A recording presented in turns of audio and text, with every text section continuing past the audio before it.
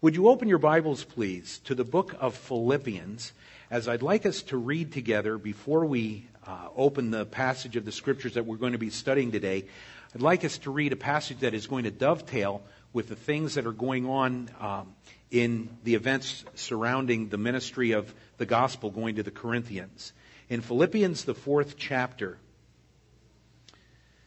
beginning at verse 10, just to kind of give you a heads up on this, this is a passage that explains what was going on at the church at Philippi, which was in Macedonia. And it's important to understand that because there's going to be a reference to the Macedonians in the scriptures that we look at in just a short time. And this tells us what they did and to whom these gifts were sent and the purpose for which they were sent. So that will give you a little bit of a frame of reference as we read this. In Philippians, the 4th chapter, I'm going to begin reading at verse 10. But I rejoiced in the Lord greatly that now at last your care for me has flourished again, though you surely did care, but you lacked opportunity.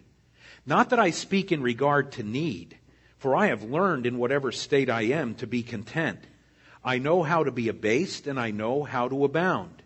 Everywhere and in all things I have learned both to be full and to be hungry, both to abound and to suffer need. I can do all things through Christ who strengthens me. Nevertheless, you have done well that you shared in my distress. Now you Philippians know also that in the beginning of the gospel, when I departed from Macedonia, no church shared with me concerning giving and receiving, but you only.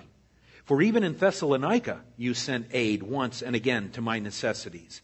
Not that I seek the gift, but I seek the fruit that abounds to your account. Indeed, I have all and abound. I am full, having received from Epaphroditus the things sent from you, a sweet-smelling aroma, an acceptable sacrifice, well-pleasing to God. And my God shall supply all your need according to his riches in glory by Christ Jesus. Now to our God and Father be glory forever and ever. Amen. Greet every saint in Christ Jesus. The brethren who are with me greet you. All the saints greet you, but especially those who are of Caesar's household. The grace of our Lord Jesus Christ be with you all. Amen. Very, very important passage to help us understand some of the things we're going to be talking about in just a moment. But before we do, I'd like us to return to the Lord in prayer. Some of you are probably aware that our seniors and our chaperones are on their trip, on their way home right now. I believe they're flying back from France. And if I'm not mistaken, they are probably in the air somewhere right now. They'd be in the air, wouldn't they? Yeah. And then they'll be back this afternoon, and Lord willing. And let's pray that the Lord will perhaps not only grant them safety, but use all these events as a means of ministering spiritually to the lives of these kids and the chaperones as well. So let's go to the Lord. Father, what a privilege it is to boldly come before your throne. We do that solely because of our standing in Christ. And we come clothed in his righteousness and that righteousness alone. We come first to praise you and to thank you for who you are and for what you do. We praise you because of the Lord Jesus and his sacrifice, and because he, as the Holy One, could take our sin upon himself and die in our place. Worthy is the Lamb. Father, we thank you as well for the applications of the benefits of what Christ accomplished at the cross of Calvary, as they are appropriated through faith and granted to us by your grace. And Father, it is only because of your grace that we are here today. It is your grace that has preserved us. It is your grace that has given us everything that is necessary for life and godliness. And for that we thank you. Father, with this need that we come before you right now to lay at your feet, we think of our seniors and the chaperones traveling with them. We would pray for their safety.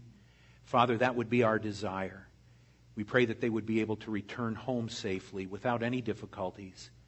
But more importantly, Father, we pray that whatever spiritual needs were represented in that student body or even within our faculty, that you would supply those needs even as a result of the interaction that they've had over these past days.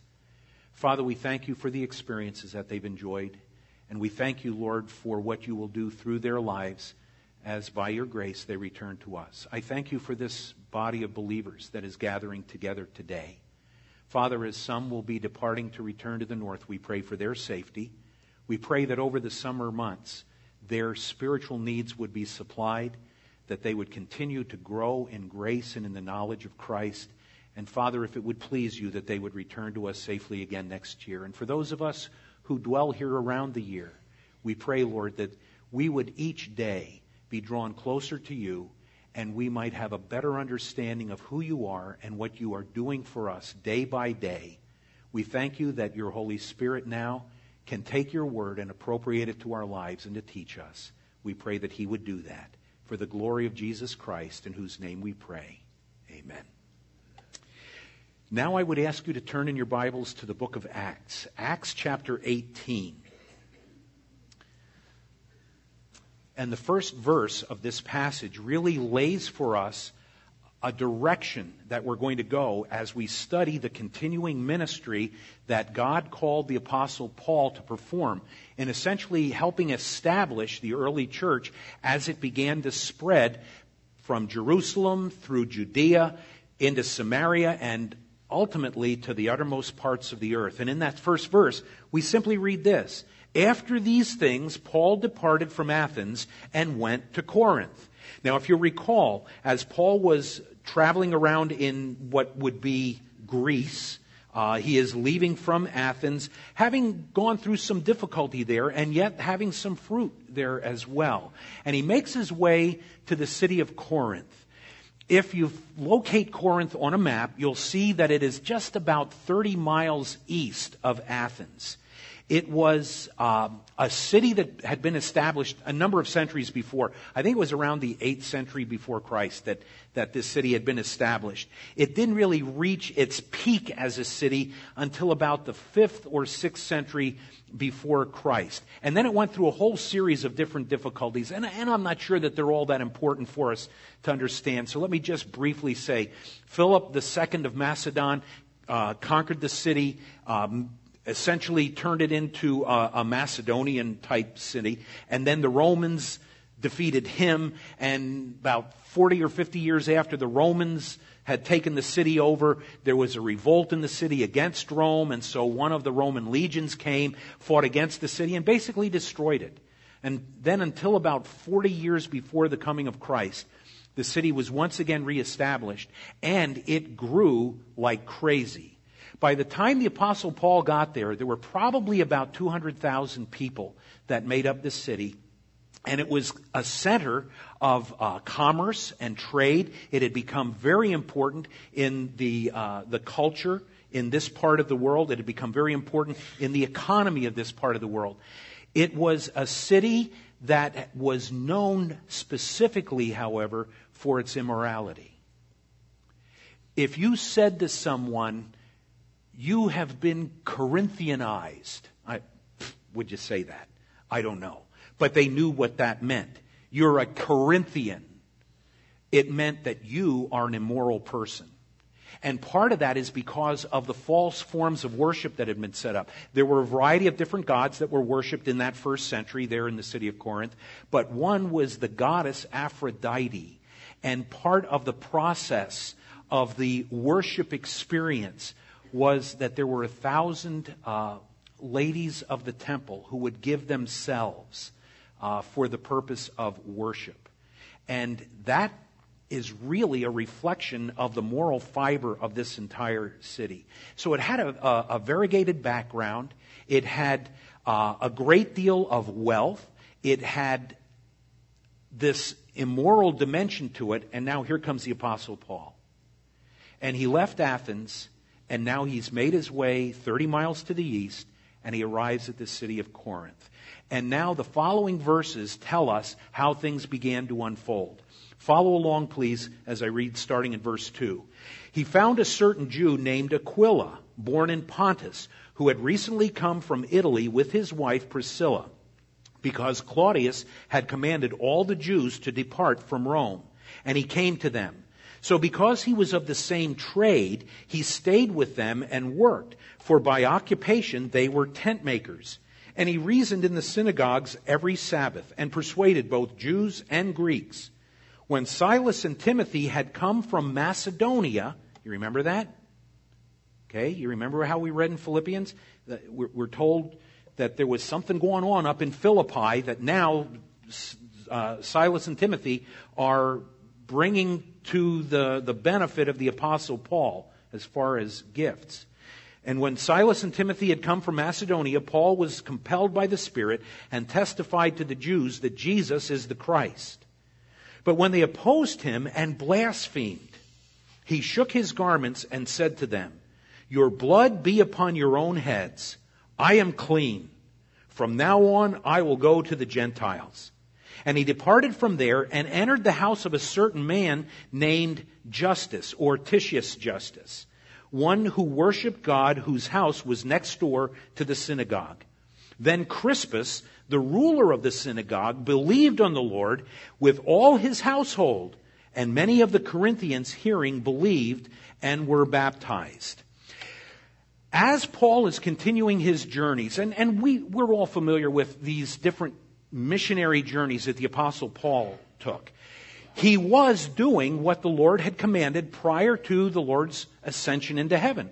And it was to carry the gospel to the whole world. And now as Paul and Silas and Timothy, and there were others, Peter is continuing the ministry, and Barnabas and John Mark, and a whole variety of other believers are carrying the message of the gospel. This gospel is now beginning to spread through the known world.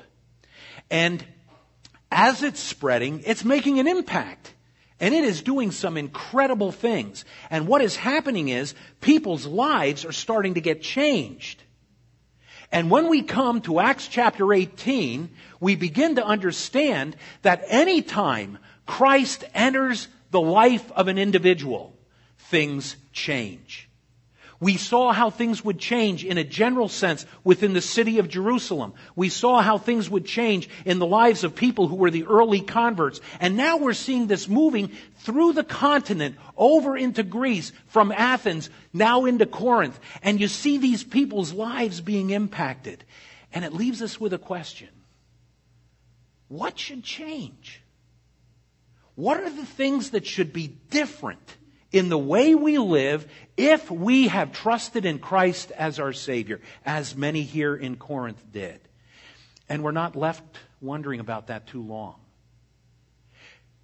The first thing that changes is your head. You begin to think very, very differently.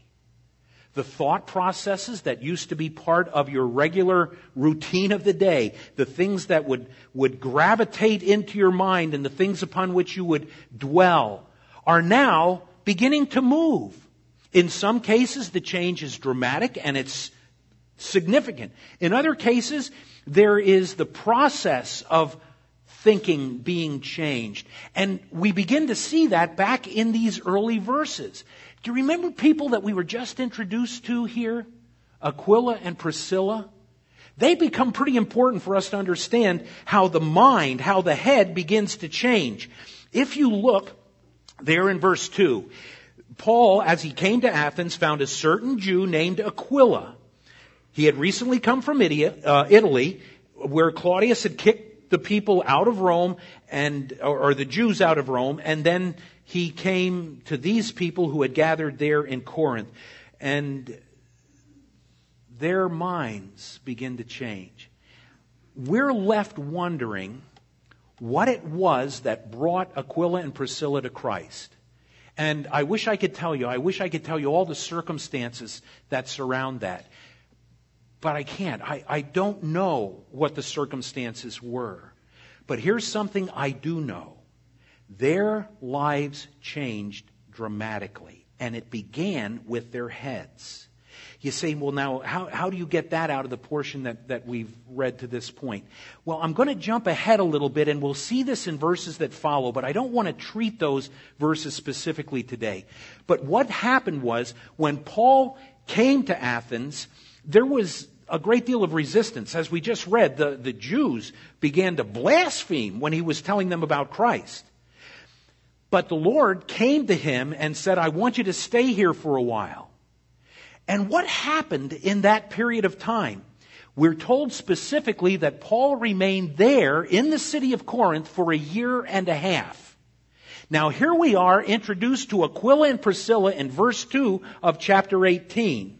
But I want you to look at a change that has taken place in their life that happens very soon after this. They've not only been under the sound of the teaching of God's Word as the Apostle Paul had given it, but they also had traveled with him as he began his move back to Antioch. That's where he's heading back to at the end of this missionary journey.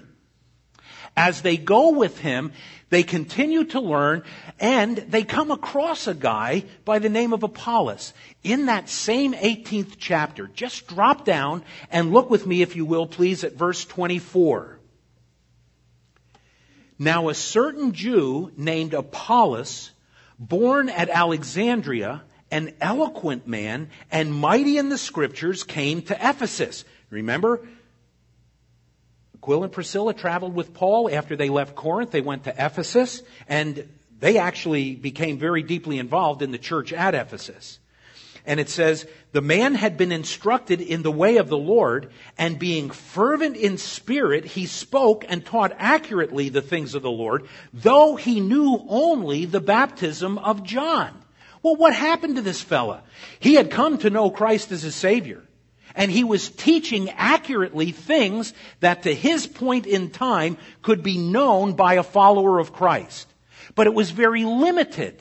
He would be able to draw upon the prophecies of the Old Testament related to the coming of the Messiah. He would be able to identify how, in one case, the Messiah would be identified as the ruling, reigning king, but also be identified as the suffering, dying servant. And now, this has come together in his mind.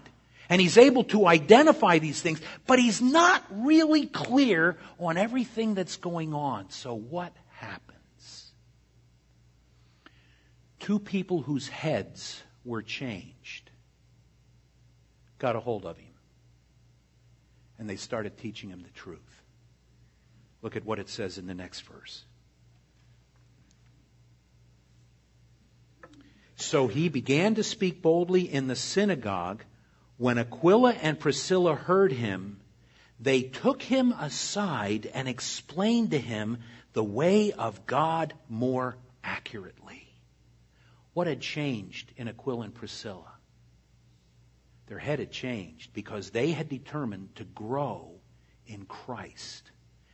They had determined to learn the truths about the one in whom they were trusting for their forgiveness and for their eternal life. They exposed themselves to the teaching concerning Christ as they interacted with Paul for that year and a half in Corinth. They had hooked their wagon, as it were, to Paul as he traveled over to Ephesus. Undoubtedly, they studied and they had given themselves to appropriate into their lives the truths concerning the person of Christ. And when a person was preaching, going to the synagogue, telling others about Christ, they straightened out his understanding. A year and a half, and they were ready to teach others. A year and a half, and they had committed themselves to grow to the point where they could hear the word, know it is not being completely spoken as it should, and training another person to carry that word and to communicate it accurately. Does that hit you at all? A year and a half, and they were ready to teach.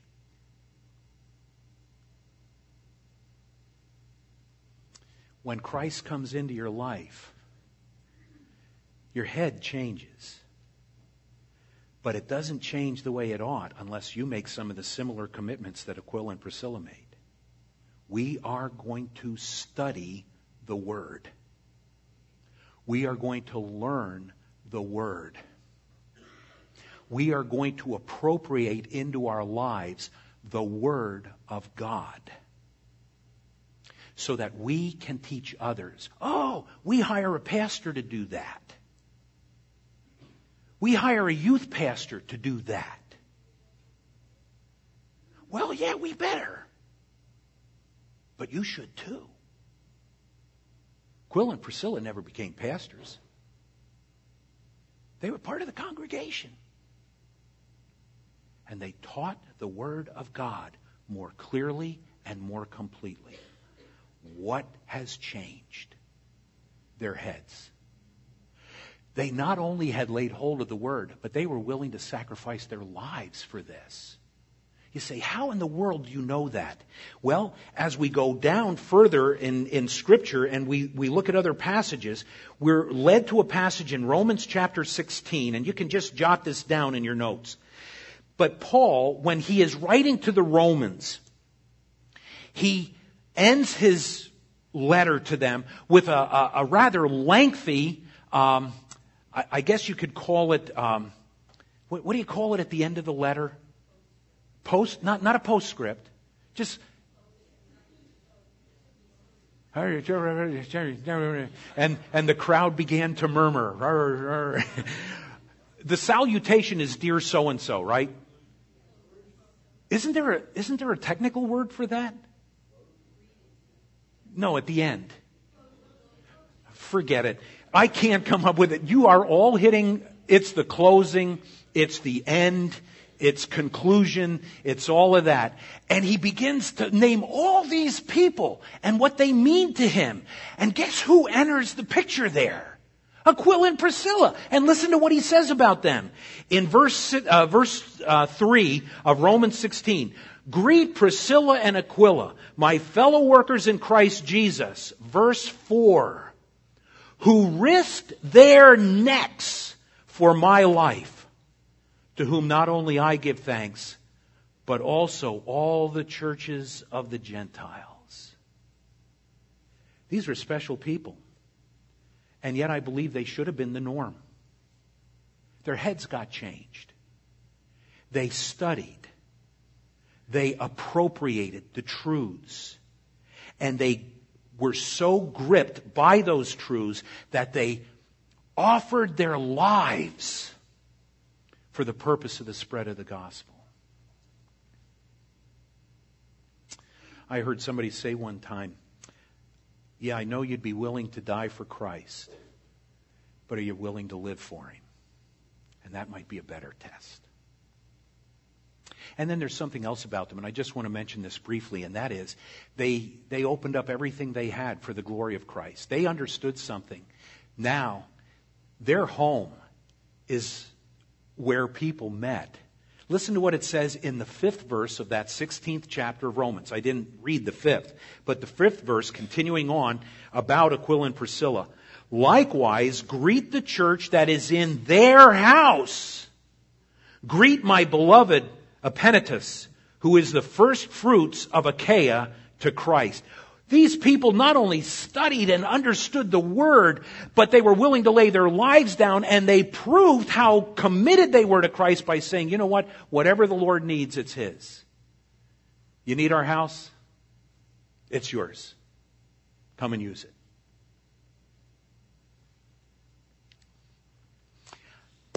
You got to ask yourself, where's my head? Oh yeah, I know Jesus is my Savior.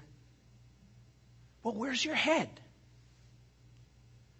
Well, Pastor, people don't have to really work that hard. It's much easier for us just to come and we'll sing these great songs and we'll enjoy the fellowship together. But boy, to sit down and labor over the Word, to know Christ and to appropriate Him in every part of our lives, and then to be willing to not only die for Him, but to live for Him, and then to say, this is all yours. Do with it what you want. I don't know that I want to go that deep. Then you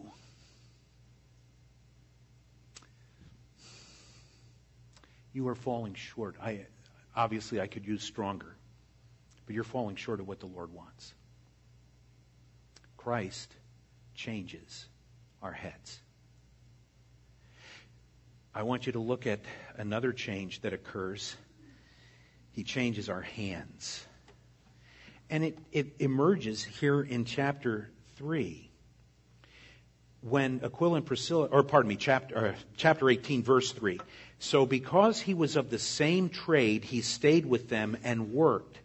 For by occupation, they were tent makers. So Aquila and Priscilla had been tent makers, and that's how they earned their living. And the Apostle Paul was a tent maker. And by the way, when we think of a tent maker, this is a rather broad explanation of the craft that was carried out. It wasn't just tents, but it would be work with the leather goods and things of that nature. So it was a pretty broad area of production that they were involved in. And they supported themselves this way, and they worked not for selfish purposes. Do you understand that there are really only two ways you can work? It is either going to be a selfish way that is designed to accumulate more for myself so I can enjoy more of the things this world has to offer. Or perhaps it's not so much that I want to accumulate things, but I would really kind of like to be known.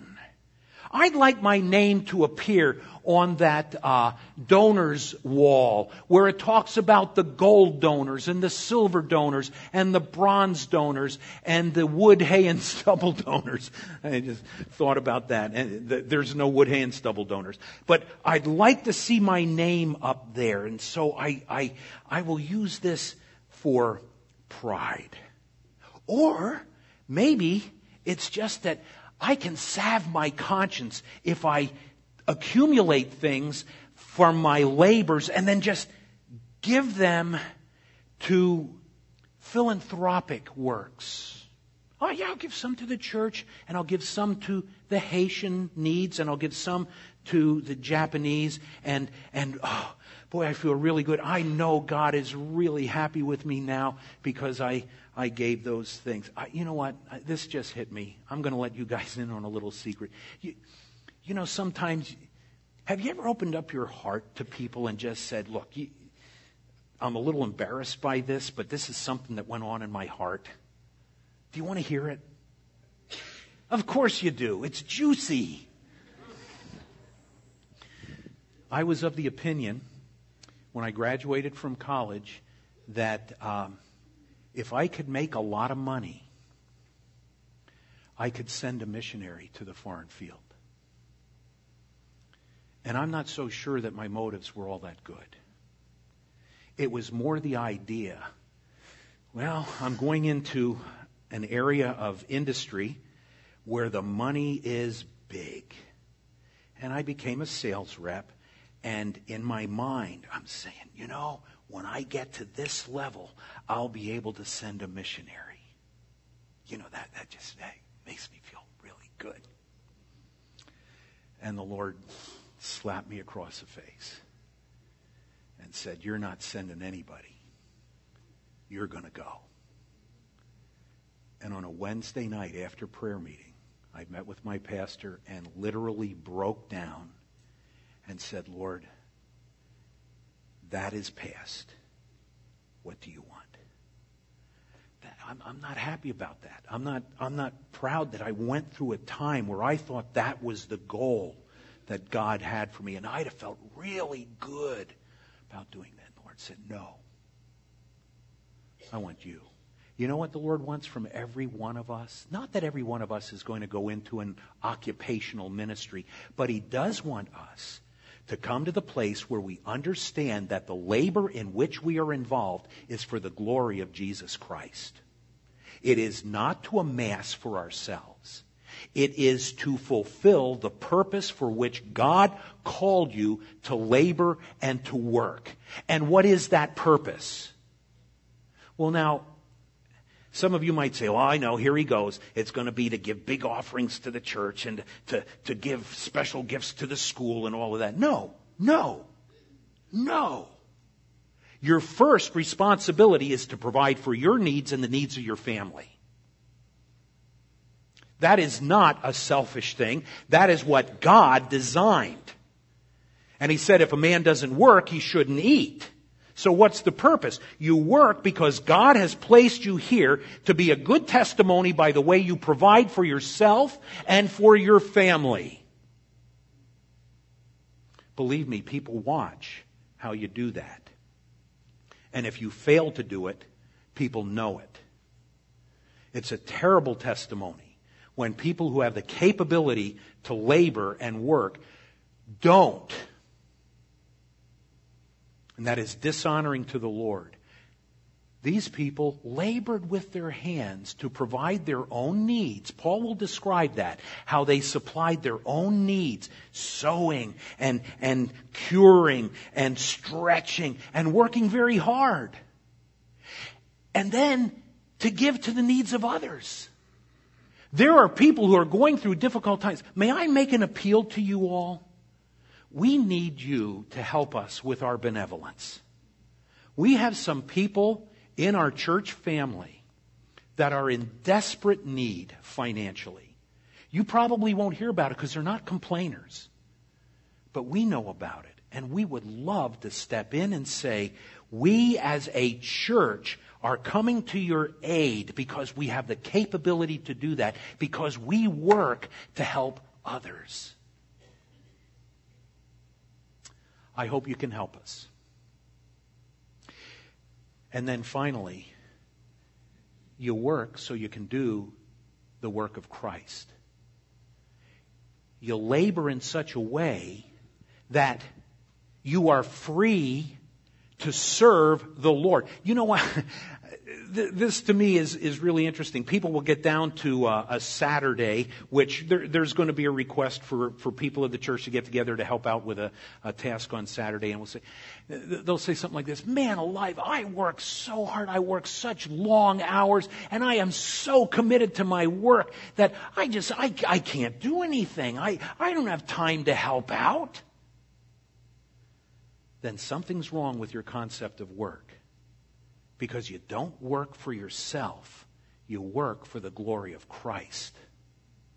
That's what Aquila and Priscilla learned from the Apostle Paul. We could take more time on that. I'm not going to. So there are a couple things that we learned already that are changed. Our heads and our hands. But I want you to look down there in verse 5 and see the next. Our purse gets changed. In verse 5... here we go with that passage that we read earlier out of the book of Philippians. When Silas and Timothy had come from Macedonia, Paul was compelled by the Spirit and testified to the Jews that Jesus is the Christ. Now you say, what in the world does that have to do with the purse? Listen to what Paul wrote later to the Corinthians in 2 Corinthians, the 11th chapter, beginning at verse 9. And when I was present with you and in need, I was a burden to no one. For what I lacked, the brethren who came from Macedonia supplied. And in everything I kept myself from being burdensome to you, and so I will keep myself. In other words, Paul said this: the ministry that I offered to you in Corinth was possible because the brothers in Macedonia, who were going through very, very difficult times, said, our purse belongs to the Lord, and where there is a need, we're going to give to Him. An offering was taken at Philippi, and that offering was delivered to two men who came down to Corinth from Macedonia, bringing a gift that supplied the needs of the Apostle Paul so he could give the work his attention, the work of spreading the gospel. And what do we see about that? That gift was because there was genuine concern for the work of Christ. If you go back, and you can look this up yourself, in Philippians chapter 4, verse 10, it is clearly stated that these believers at Philippi were very concerned about what the Apostle Paul was able to do in Corinth. It was a reflection of the need that existed.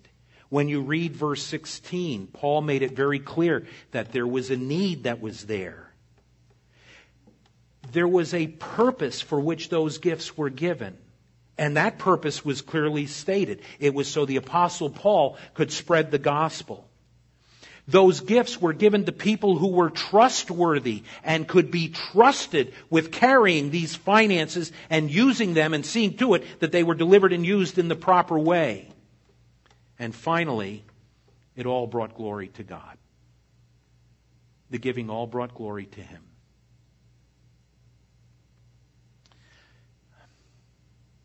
Sometimes, as a pastor, I really back away from talking about giving because so many pastors have the reputation of capitalizing on the issues of giving. And those of you who are part of our church family, you know that that is something we do not talk about a whole lot. And that's probably a flaw within me because I get real self-conscious about saying, folks, there are needs that exist and we need you to do what the Lord would have you do financially. I can't avoid it because it's here. The gift came from the believers in Macedonia.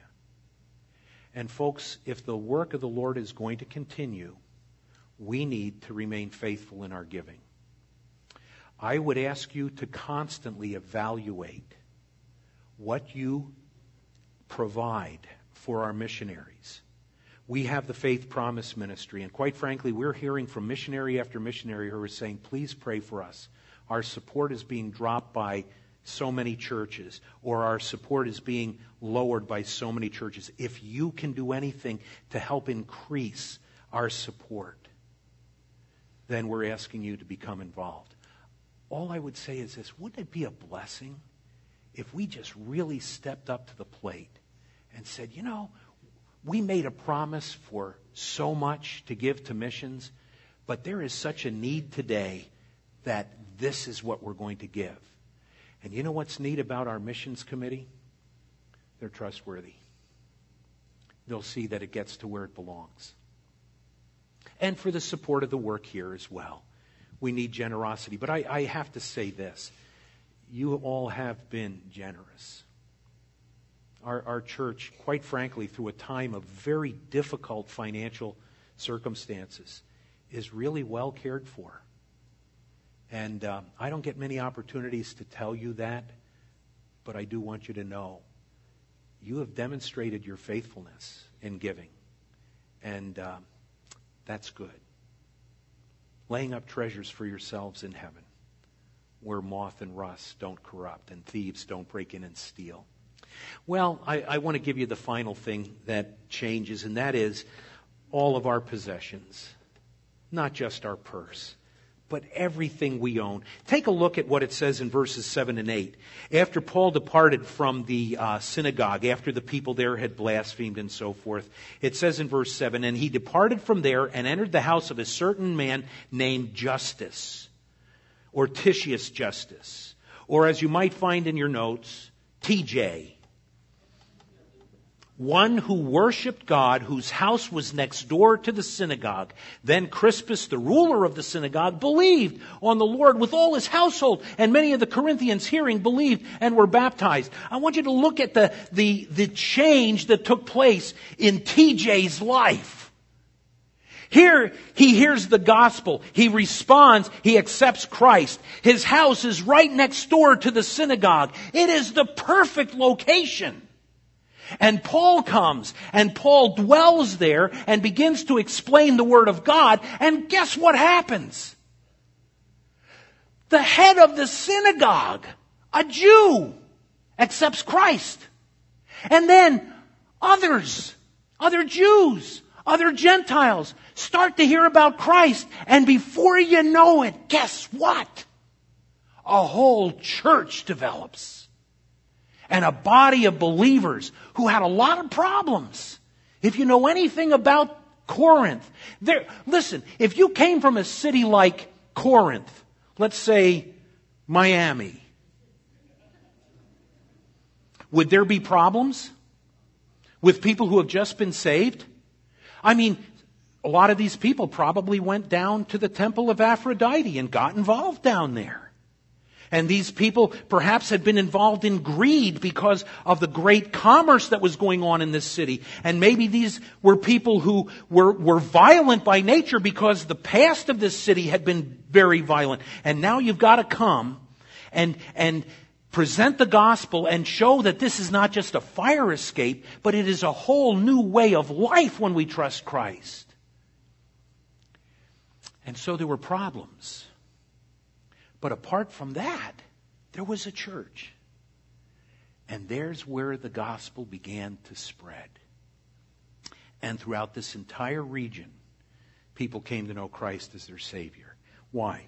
Because a guy by the name of Titius Justus used what he had, not just what he could give, but everything that was still within his possession. He had this crucially located house that people could use for the glory of Christ. He freely opened it, and he effectively saw that it was, or I should say it was used very effectively. Anyway, I tell you all of those things to say this. When you come to know Christ as your Savior, things change. You get a new head. Some of you would say, I wish.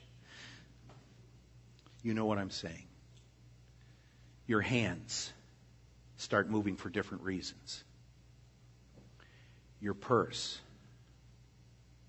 becomes the Lord's. And all that you possess is His. Do with it as you will. Let me ask you, have you made those changes? Has that been a reflection of your life? Maybe you would say, well, I don't agree with much of anything that you said today. Maybe most of all, you don't agree with the fact that the only way of forgiveness and eternal life is found through the sacrifice of Jesus Christ. There's no good work that you can do that will merit God's favor. There is no religious exercise in which you can become involved that will cause God to say, I'll accept you. Our sins have separated us from our God. And no matter what good thing you and I might do, none of that is appropriate or sufficient to satisfy the righteous demands of a holy God. And so what hope do we have? And the hope is all wrapped up at the cross. Christ took your sin and mine. And as the infinite God-man, paid the penalty that we should pay, which is death. Not just physical death. Death is separation. Physical death is separation of the soul and spirit from the body, and eternal death is separation of the soul and spirit from the presence of God into a place called hell that ultimately will be cast into the lake of fire, where the torment and the smoke of the torment of those cast there will ascend forever. And then on the other side there is Christ, who says, come to me, all ye who labor and are heavy laden, and I will give you rest. And so when we come to Christ, we find forgiveness and we find life. And then we find changes. I told you that the city of Corinth had a problem. You want to hear about one of the problems? One of them is recorded for us pretty clearly in 1 Corinthians. Open your Bible to 1 Corinthians chapter 11.